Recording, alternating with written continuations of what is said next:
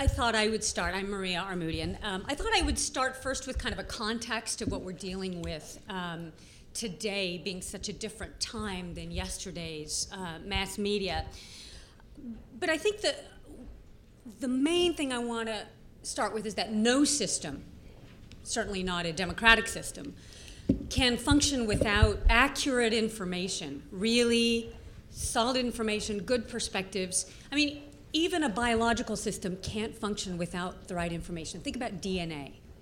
And information is the DNA for a social system, just like your DNA is what makes your body function. It's information.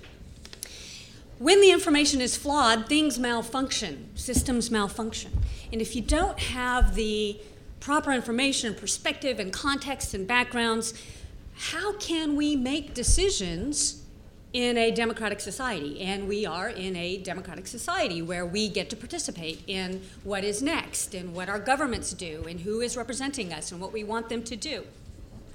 So, as we were talking about, gone are the days where we had a couple of daily newspapers and the broadcast networks, and now we have really kind of a morass of information from which to choose.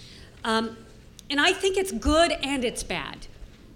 It's good because all of us get to contribute to this public sphere that allows for a lot more perspectives of information that maybe the few gatekeepers, that's what they called them, in mass media might have missed.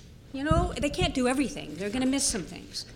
But at the same time, there's a downside, which is we also don't have the gatekeepers who kept misinformation out, blatant lies out, polarizing frames out. And so what happens in a system where societies split up and only go to one source or one group of sources and the other one goes to another group of sources? You end up with this kind of polarization, fragmentation, and people can't even agree on fundamental information.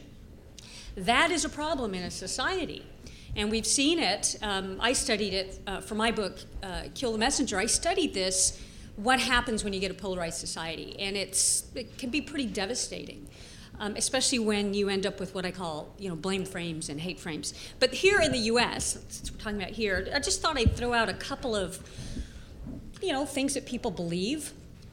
And we have to ask ourselves, where are they getting this information? This is a Harris poll in 2010.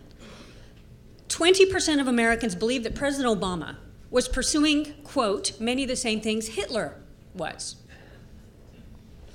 Those with either a high school education or less were less likely to, or even more likely to believe this comparison. 24%. Divided by divided by party, the numbers were really striking. More than 1/3 of Republicans believed the Obama-Hitler information. In the same poll, among Republicans, 25% believe that President Obama may be the Antichrist. Across all American adults, 14% believed in the Obama-Antichrist connection. More than 1/4 of American adults, 29%, believe that Obama, quote, this is the thing, wants to turn over U.S. sovereignty to a one-world government, that he resents American heritage, and that he is the, are you ready? Domestic enemy that the U.S. Constitution speaks of. 29, that's 1/3 of your fellow Americans. So what we're dealing with today is journalists for a long time have tried to establish a standard, an ethic, the 2-source rule, maybe even a 3-source rule before they would report something. And that has kind of gone out the window. Not among the ethical journalists, but among a lot of people within the internet. And it's creating this sort of, what do we believe? And there's, in some situations, we even have bloggers who are getting paid to write information that is going to cause polarization. I heard from some city council members, for example, who said a blogger called them and said, if you don't give me a contract, I'm going to run with this information. That's pretty unethical, and it's completely the opposite of what ethical journalists are trying to do. So with this fragmentation, you have the institutions that are really trying to do great journalism that are facing dwindling resources, and they're not able to reach those audiences. You have a collapse of some of these institutional norms. You have polarized Americans. Some of these consequences have really big impacts, like in climate change. You know, back in the heyday when Al Gore was doing the documentary he did, you had most Americans, 77%, really understood there was solid evidence of global warming. But by 2010, what happened right before 2010? ClimateGate, all over the blogs, right? 40%, only 40%, that's a huge drop, understood the scientific realities that we were facing as humanity. And only 12% were very worried about it. It's kind of no wonder we got no policy to deal with things like climate change. So with these limitations that ethical journalists have in trying to reach, you know, I don't want to call it across the aisle because it's not really an aisle, but into these other communities and disabuse them of misinformation and convince them that, you know, they're not being governed by the devil, that these are all people trying to, you know, trying to do the best that they can do and trying to understand the policies and the reasons for them and the contexts and the backgrounds. There are some emerging really great things that are going on at the same time. And they're going to talk about some of them, and I won't steal any thunder from them. But just, you know, a few of the projects that I thought there's these new models emerging as a result of the internet.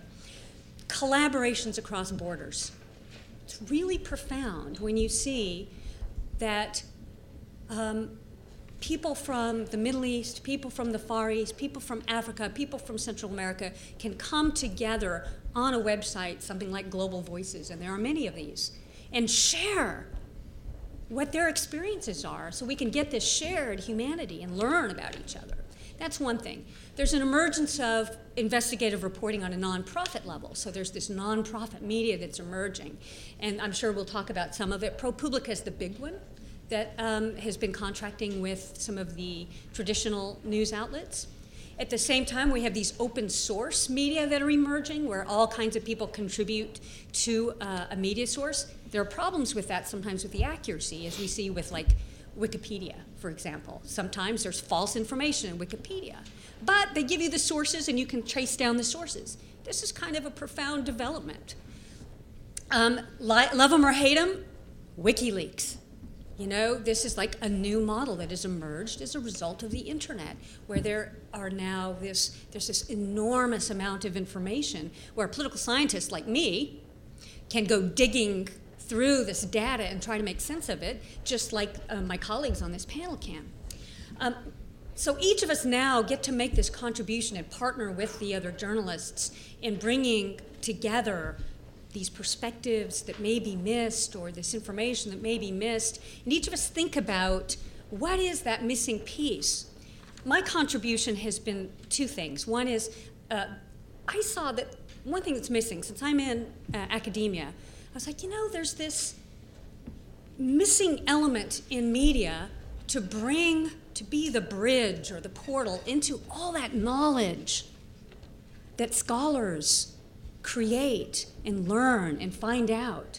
And so I created this thing called the Scholars Circle, which is here in LA, it's on KPFK on Sundays, where people get to actually hear these scholars interact with each other about something pressing right now.